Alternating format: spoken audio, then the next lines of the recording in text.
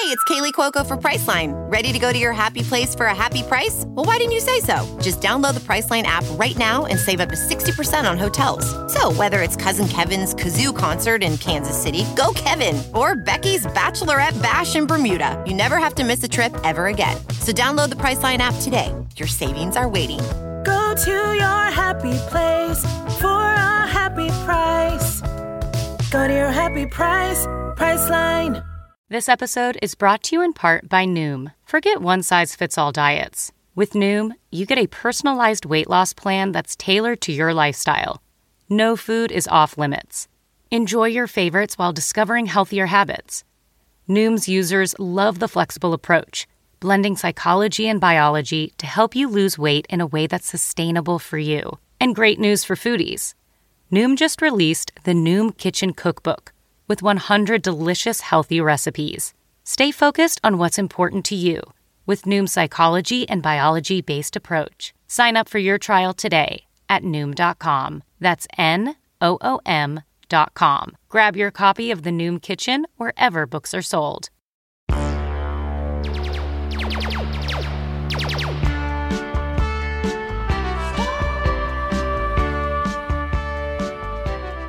Hello, everyone, and welcome back to Star Wars Minute. It's our podcast where we analyze and scrutinize and talk about every single individual minute of Star Wars, one at a time, in order. I'm Pete the Retailer from Nerd Geek Dork. I'm Alex Robinson for the Ink Panthers podcast. Joining us this week, sorry, I guess we didn't tell you you're supposed to introduce yourself. Yeah, was I supposed to say something? Yes, we're joined this week by Tricia Allen. Welcome to the show, Tricia. Hi, thanks for having me.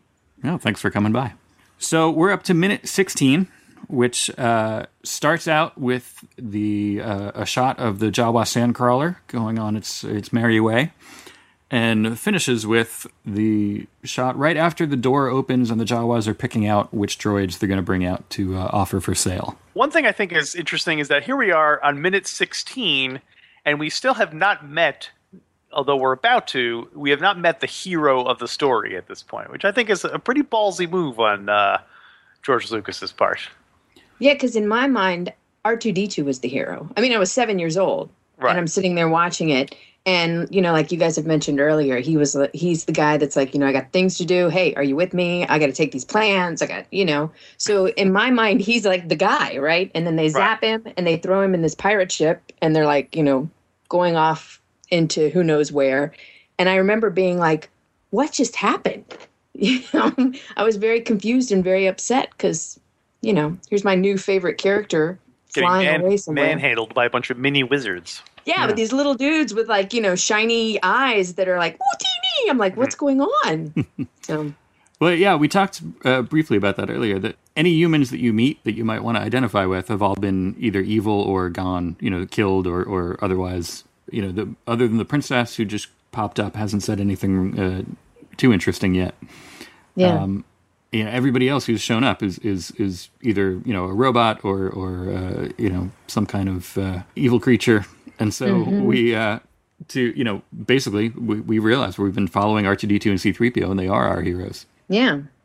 Well, the funny thing also is this is the second time in the space of 15 minutes that C-3PO has been physically abusive to R2-D2. Which probably does not make people like C-3PO anymore. The fact that, as Tricia said, R2 is so far ostensibly the hero, and here C-3PO is constantly hitting him and calling him overweight and body shaming him. And yeah, but you know, I think R2 gets his licks in too, because I think, you know, in my mind, he's like, at one point he called him like a mindless philosopher, you know, 3PO says that. And, you know, like, I feel like every time he's blowing raspberries, he's like, you know, like 3PO only translates like a quarter of it. So I'm thinking that, you know, like half of it is R2 going, shut up, I'm talking, listen to me, you know? Right. Yeah, that's true. So, or calling him names, who knows?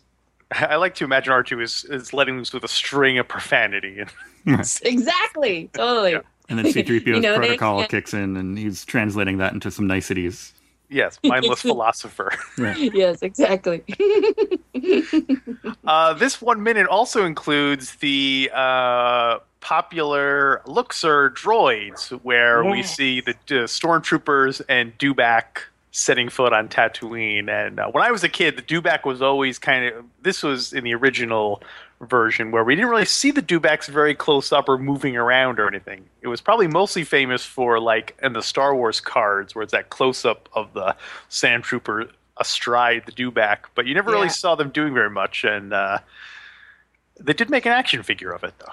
Yeah, with that little trap door thing, they always get stuck when you stuck their little bodies down into it. Yeah, I always thought that was kind of clever. But I wanted to see more of them. Yeah, but then when they showed us more of them, I wasn't especially impressed. Like, it'd be cool if you were they had a Dewback rodeo or something. I don't know. How do they train these guys, the stormtroopers? They didn't just show up and go, "Hey, let's ride these lizards around. What's going on?" Yeah, did the Imperials bring the Dewbacks down? Or were the Dewbacks native to Tatooine and they were just there and said, okay, let's hire some Dewbacks while we're here in this Imperial troop transport, other than making cool movie clips, is not doing us any good in this hot environment. So I would imagine. Yeah, it probably doesn't get the job done. I would imagine that there is a rigorous kind of, training. There's a stable where they keep the Dewbacks so they can, get used to riding on them and how to still handle their weapons while riding the Dewback. Mm-hmm. And then eventually that leads to Dewback dressage, where they're kind of going sideways. And they have little shows when the Emperor arrives. Yeah. Although it is odd that the Dewbacks, the Stormtroopers would ride Dewbacks when the whole thing is that the Imperials are very technology heavy. You think they would have just kind of like a scout walker. Yeah, like little chicken walkers or something that were like convertible tops or something. They get around on. Maybe they were just kind of making do with what was there then. Maybe that lends credence to the idea that the Dewback was just already on the planet and they went to a ranch and bought one. Or these are the guys that are stuck way out in the middle. This is the worst post possible. So they don't get the technology. They're just yeah, you guys can ride the lizards. Right. Good for you. Well, they've gone native. Yeah, exactly. Speaking of these guys being stuck way out here, I was wondering, you can't really tell from his voice, and it's probably entirely different, but I was wondering if Commander Prodigy, who was as I mentioned earlier, was one of the Imperial officers, the one that Darth Vader said, see to it personally. Mm-hmm. I was wondering if he's actually down there with them, and is he the one that they're reporting to? Is he in the armor there somewhere? Or is he just kind of, phoning it in? I never considered that Imperial officers would at some point wear Stormtrooper armor. Right. Yeah, I don't know. For some reason, that seemed taboo to me. Maybe if he did come to the planet, that he's hanging out within radio contact, but he's not down there in the sand. Right. That's my impression of it. They always seemed a little too aloof. Maybe I don't know. Although I do like in the sand as Stormtrooper slang for doing a tour of duty on Tatooine. Very nice. Totally. I spent a year in the sand. I like it. If debit is your go-to card, Discover thinks it's time you get rewarded too. So, check out Discover Cashback Debit, a game-changing checking account with cash back on everyday debit card purchases. That's right. Cashback isn't just for credit cards anymore. Whether it's a movie date, flea market find, or midday latte, you can start earning cash back. And did I mention there are no fees, period? Check out transaction eligibility and terms at discover.com/cashbackdebit. Discover Bank, member FDIC. VR training platforms, like the one developed by Fundamental VR and Orbis International, are helping surgeons train over and over before operating on real patients. As you practice each skill, the muscle memory starts to develop. Learn more at meta.com/metaverseimpact.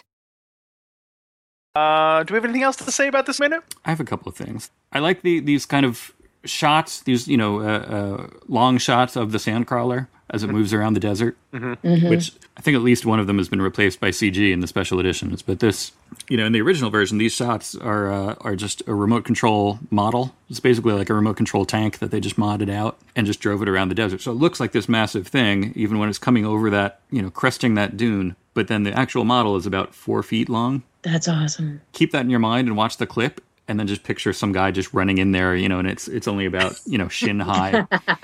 totally blowing everyone's mind that this giant is suddenly picking up the Sandcrawler. We're doomed. And if you look, at the end of this clip, when C-3PO is freaking out a little bit about new developments. That doesn't sound like the 3PO I know. No. No. There's a weird, there's like another 3PO kind of head and possibly torso behind him, if you look closely. And that just freaked me out a little bit, because just imagine, like, all right, you get, picked up by some weirdos in the desert, and then you're just kind of sitting in this room with a bunch of other weirdos, and then next to you, there's just like a severed head. You think that's what it is? You think that's... Yeah. I mean, it's definitely an extra protocol droid, parts. So just that's got to be. I mean, no wonder he's freaking out. Do you think 3PO acts that way, or do you think droids are? Well, it's kind of ironic, because if any droid should be used to seeing body parts dismembered, it's C-3PO, because he gets gets wrecked in every movie. But you think they're squeamish about that, or you think they're just kind of like, eh?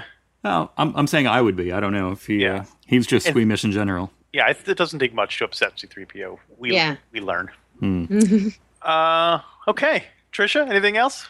Oh, yeah. You know what else I think is really great in the original versions before, because this was kind of my first falling in love with filmmaking in general. Like, this movie turned me on to, like, a whole new world, And I remember thinking, as I go back and I look at it, things like the kind of clock wipe that happens when the sandcrawler goes. They take their time and the shot's really long, and then all of a sudden you see the little wipe kind of take its time. Like, now that would be like bang and you'd be out, I don't know, there's just something like the birth of this whole, like, I don't know, style of editing or whatever, to me, that I look at and I find endearing with part of my past, I suppose. That, and like they do all of these cute little wipes that everybody does, like on scrapbooks and stuff nowadays. Yes, screensavers. Yeah, but like back in the day, like that was hardcore stuff. You had to go into a booth and edit that, Yeah. Yeah, there is a certain 70s-ness in terms of the pacing and things like that now, and that it does seem kind of, I imagine kids are probably like, oh, this movie is so boring. They're just sitting around talking all the time, which is how I was when I was a kid.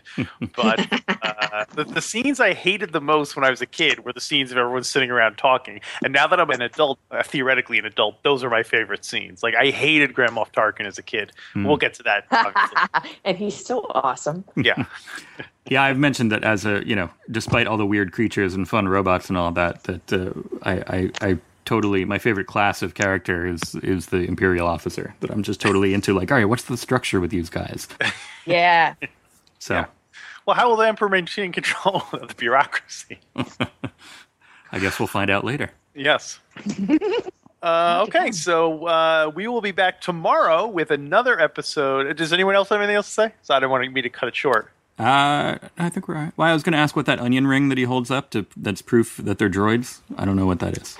If they lost a piece, wouldn't they like short out or something?